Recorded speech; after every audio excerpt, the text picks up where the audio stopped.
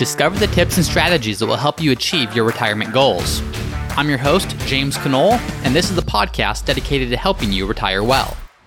It all starts right here on Ready for Retirement.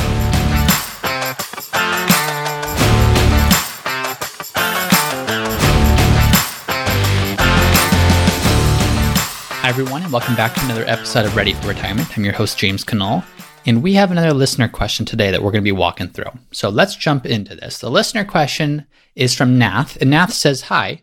First of all, I would like to thank you for the great job you're doing with the podcast." Thank you, Nath. I have learned a great deal. My wife and I have an assortment of investments from managed accounts to E-Trade to IRA to 401k and 403b. They're with different companies. I know we should consolidate, but I don't want to put all my eggs in one basket. So my question is, what suggestions do you have for managing all these different accounts? Is there a program that can do this or a spreadsheet?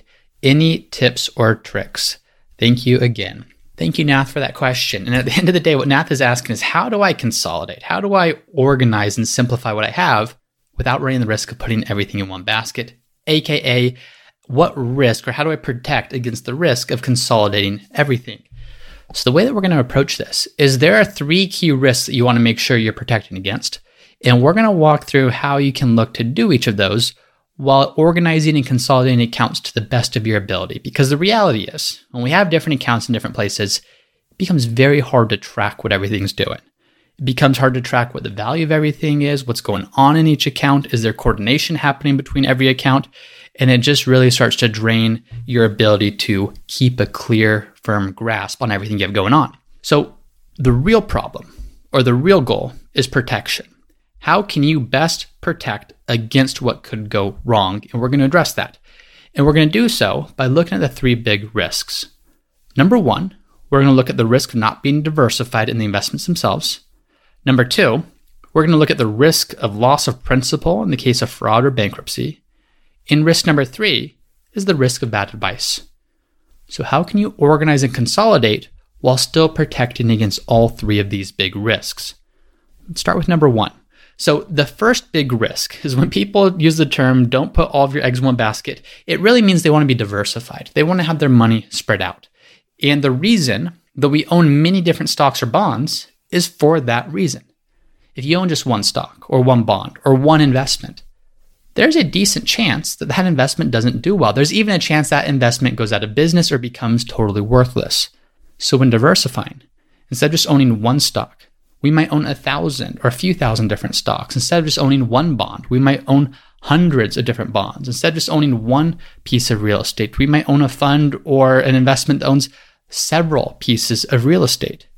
We do that because we know the risk is much higher in owning just one stock or just one bond or just one property. Now, the reason we often use mutual funds or ETFs is these are just funds, and those funds then go own a few hundred different stocks or bonds or a few thousand different stocks or bonds for you. Now, why do I say this? If you're listening to this, you're probably thinking, James, I know that. I know what a mutual fund is or what an ETF is. Well, here's the thing. Having your investments spread out at many different institutions, so having your IRA or your 401k or your managed accounts or your brokerage accounts, holding all those at different institutions does not actually help protect against this risk. In fact, many times, it can actually enhance this risk or increase this risk. You would not believe, maybe you would believe, but so many times people come to me and they have their statements everywhere. There's a whole bunch of different accounts in different places because in their mind, that is their version of diversification. It's their way of not putting all their eggs in one basket. What I actually care about though, isn't the institution where these accounts are held. It's when we actually look at all these funds as a whole.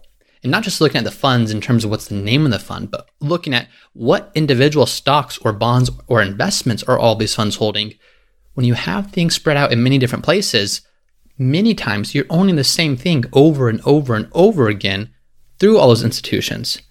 So for example, you might have 5 different accounts at 5 different institutions, and maybe each account has 5 to 10 different funds. But there's been many cases where people come to me and all those funds are simply owning the same thing.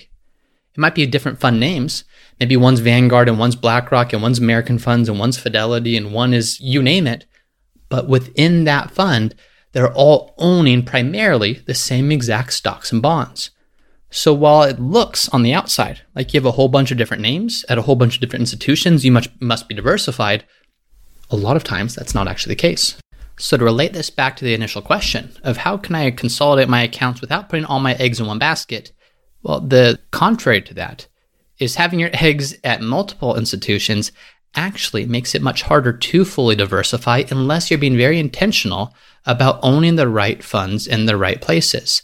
So more often than not, it can be better to consolidate accounts, to own everything at one institution, because then you have full view over what your money's doing, how it's diversified, what funds it's in.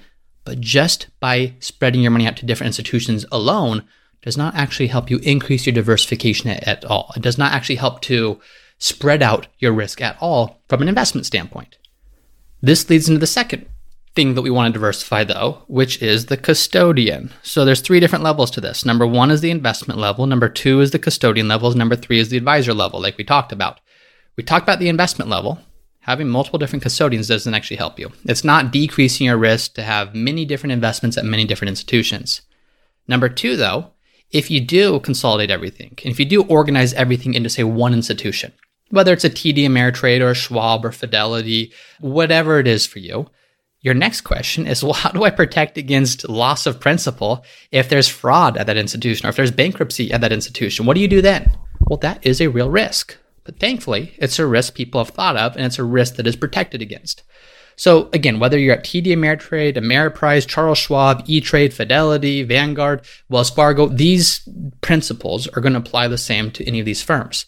And what you see is that if any of these brokerage firms were to go bankrupt, well, the securities and cash that you've deposited at that firm, they remain safe. So the good news is when you invest your money, say at TD Ameritrade, you're not investing in TD Ameritrade, the company, which means if TD Ameritrade, the company, goes bankrupt, it's not as if your money goes bankrupt for it. Think of it as almost having like a lockbox, a safety box at TD Ameritrade. And if the institution goes away, you come in and you take your lockbox and you put that at some other institution, say Schwab or Fidelity or something like that. So if the authorities find that there's trouble that a brokerage firm is in, they're facing liquidity problems, or if they're looking to file for bankruptcy, if there's some issue, because keep in mind, all of these institutions, they are required to have minimum standards of financial requirements. So net capital, liquidity standards, things like that. So there are safeguards in place to ensure that these companies don't go under. But if they do, what you're going to have is if there's any sign of trouble, these firms are going to be forced to start transferring accounts to another brokerage firm, which means your investments stay the same, your holdings stay the same. The name of the company that holds them simply changes. Also, there's something called Securities Investor Protection Corporation. You'll hear it referred to as SIPC, SIPC. And when a brokerage firm is registered and a member of SIPC or SIPC, it carries what is essentially an insurance policy for its clients' deposits. Today, the insured amount for this SIPC insurance is $500,000. That's just a requirement if you want to be held in that. Now, if you're listening to this and saying, well, that's great, but I have more than $500,000 in my account, does that mean I should do only $500,000 per institution? Not quite. What firms will do is on top of the government SIPC insurance of $500,000 per account, a lot of these firms, they will go and they will purchase additional insurance. They'll go to big insurers like Lloyd's of London, and they might get insurance on the account level at $5 million per account or $10 million per account. They don't want to give people any reason not to hold their assets at this institution's firm. So these brokerage firms, they will go out and carry additional insurance above and beyond the government provided insurance. And what this does is it just increases the protection on each account. Now, let's talk about what this does and doesn't protect against. If you have your investment accounts and you invest in bad stock or bond or the market goes down, this insurance is not protecting against this. This is not protecting against loss of capital based upon the value of the investments you're invested in. What this insurance is covering is things like fraud, or is things like bankruptcy, or is things like insolvency. It is protecting against these risks that you can't diversify away. So even when we look at it from this standpoint of, okay, we know that at the first level, at the investment level, you want to diversify in the investments that you're in. That's where true diversification comes in. But even at the custodian level, having multiple different custodians, assuming that your custodian has these insurance provisions in place, even that isn't fully helping you to minimize your risk at all. Unless you have some level of account balance, tens of millions of dollars in your account, for example, that exceeds the insurance coverage provided by these institutions, having multiple different custodians is not in any way enhancing your diversification. It's not increasing the number of baskets that you have to put your eggs in. It's just redundant baskets that are doing the same exact thing. So we've talked about the investment level. We've talked about the custodian level. The third level that you can protect against is the advice level. And now when we look about the advice level, we've all heard horror stories, whether it's in the news or from a friend, of a bad advisor making a bad call or doing something fraudulent that's had a disastrous impact. And so there's a real fear there. How do we protect against the risk of bad advice? If we have an advisor, what if that advisor makes the wrong call? What if they steer me in the wrong direction? Well, if it wasn't fraudulent and if it wasn't anything like that, but just bad advice, that's a risk. I don't have insurance that can protect against that. Well, here's the question. The question isn't, should I get an advisor or not get an advisor? Because you already have an advisor. You either have a third-party advisor that you pay to help you with your financial planning and with your investing, or you are your advisor. So as people look at this of saying, okay, what's the risk of an advisor? There is a real risk with that. But what people fail to account for is there is a real risk for not having an advisor, because what that means is you are your advisor. Now, that's not necessarily a good thing or a bad thing, but what you have to do is ask yourself this. Keep in mind, it is very hard to be objective about money, especially your own money. But you must ask yourself, number one, as your own advisor, do you have the capacity to design and maintain the optimal portfolio that aligns with your financial goals? Number two, do you have all the retirement planning, tax planning, and overall financial planning expertise needed to enhance your portfolio and overall strategy? And then number three, do you have the right temperament to do the right thing at the right time? It's not enough just to know what to do. Do you have the right temperament to actually do it, even in the midst of challenging circumstances? So why do I say that? Well, I'm going to relate it back to the initial question. And in the initial question, Nath says we have an assortment of investments from managed accounts, aka a third-party advisor on them, to E-Trade, to IRAs, 401ks, and 403bs, which I'm assuming are self-managed. So as you're doing this, yes, you are diversifying within advisors, but even if there's only one advisor and then the other one is you have to ask yourself, are there competing strategies going on? Who is the best advisor to best account for your goals and what you want to be able to accomplish financially? Is it actually beneficial to you to have an advisor for a part of your accounts and then to be your own advisor for other parts? Or is one of those two advisors lacking when compared to the other advisor? Meaning one's just naturally going to be better than the other. I'm not going to say if Nath's the better advisor, if Nath's advisor is the better advisor. But what we do know is one is going to be superior to the other when you look at the things an advisor should be doing. So how do you absolutely minimize the risk of bad advice? Is it through having multiple advisors? My opinion, no. Having multiple advisors simply enhances or increases the risk that there will be an advisor that is doing the wrong thing. And not just the wrong thing here, but you have to think of it from the standpoint of strategy. There can only be one general. There can only be one strategy that is designed to take you to where you want to go. And if you have multiple advisors doing different things, one, you might have competing strategies, but two, you create incentives that you as the consumer, you as the client, probably don't want your advisors to have. Let's just assume you have two advisors and they both know that the other advisor exists, okay? And you are giving them both the task of growing your money. Well, those advisors, they know that when you look at their performance, when you are analyzing them, you're going to judge them based upon who had the better performance, not who had the right performance for your plan and what was needed, but who had the better performance. It's just the easiest way, I'm not saying it's the correct way, but it's the easiest way to measure those two advisors. So what are you going to get? Well, you are going to introduce an interest. You're going to introduce an incentive that those advisors are going to be competing to see who can deliver better performance. And let's say you're a retired investor and you have a low risk tolerance. Well, these advisors, they may not care about that so much. They may both be saying, I don't care about Nath's risk tolerance. I only care about outperforming the other advisor that Nath is also working with so that Nath doesn't fire me. Again, I'm not saying these are good incentives. These are bad incentives. And a good advisor should not act that way. But to ignore the impact of incentives is to ignore human behavior. So as we look at this, is that creating a perverse incentive where the advisors are now incentivized to do better than the other advisor, even if it means taking on unnecessary and really bad risk inside of the portfolio? Or are they fully incentivized to work in your best interest? So as you look at this third risk of how do we minimize it? So we talked about how do you minimize the investment risk? How do you minimize custodian risk? This third risk of how do you minimize the risk of bad advice is you find the absolute best advisor for you. Now, in some cases, you may be the best advisor for you.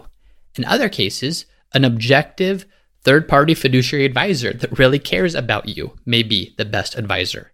Now, next week, I'm actually going to talk all about when is it worth it to have a financial planner? How do you know if a financial planner is worth the cost, and when does it make sense and when doesn't it make sense to hire your own financial planner? So if that at all is something that's of interest to you, stay tuned. Next week, we'll talk all about that and kind of give you the rundown of when it does and doesn't make sense. But for today's episode, how do you minimize the risk of bad advice? Well, you minimize the risk of selecting the worst advisor, but be objective of this, because many people, unfortunately, are their own worst advisor. They either lack the ability to be objective about their own personal situation, they lack the ability to do the right thing at the right time, or they simply lack the ability to design the right portfolio, or they lack the expertise when it comes to retirement planning or tax planning or overall financial strategy. So in practice, having one advisor, in my opinion, is actually the least risky, but it is a matter of finding that right advisor, whether it's you or whether it's a third-party advisor that does this for you. So just to summarize, as we go back to how can I consolidate without increasing my risk? How can I consolidate what I have without putting all my eggs in one basket? It starts at the investment level. And at the investment level, you diversify within the funds themselves, within the investments themselves. Spreading those investments out to multiple custodians doesn't help. In fact, it makes it harder in many cases to diversify. Number two, you look at the custodian level. At the custodian level, thankfully, there's insurance in place so that fraud or something happening to the institution should not have an impact on you. So having your investments all at one custodian actually tends to be a better thing for most people rather than a bad thing. And then finally, you minimize the risk of bad advice. And bad advice could either be in the form of one advisor giving bad advice or having multiple advisors and having competing or conflicting advice within all of them. So I hope this was helpful because I think it is a good question that a lot of people have. If I want to organize, I want to consolidate, there's some great benefits to having everything organized and consolidated and viewable in one place. But rather than looking at a program to do this or a spreadsheet to do this or any tips or tricks to do this, in my opinion, it comes down to diversifying well within the funds, having the right advisor in place, but then from there, it is usually best to have everything all at one place, assuming that one place carries the proper insurance. So I hope this was helpful. Thank you for your question, Nath. I always appreciate that. If you are listening and have a question you'd like to answer, go to the Ready for Retirement website at readyforretirement.co. Submit a question. I'll answer in a future episode. And if you're listening and you're enjoying these episodes, please let me know by leaving a review. I appreciate you all listening. Appreciate you taking this time to spend with me today, and I'll see you next time. Thank you for listening to another episode of the Ready for Retirement podcast. If you're enjoying the show, please subscribe and let me know by leaving a 5-star review. And as always, for a list of the notes and the resources mentioned in today's episode, you can find those at the Ready for Retirement website, which is readyforretirement.co. That's readyforretirement.co. And if you have a question that you would like for me to answer in a future episode, then you can also go to the Ready for Retirement website, readyforretirement.co. There's a page called Submit Your Question where you can submit a question for me to answer in a future episode. Thanks as always for listening, and I'll see you next time.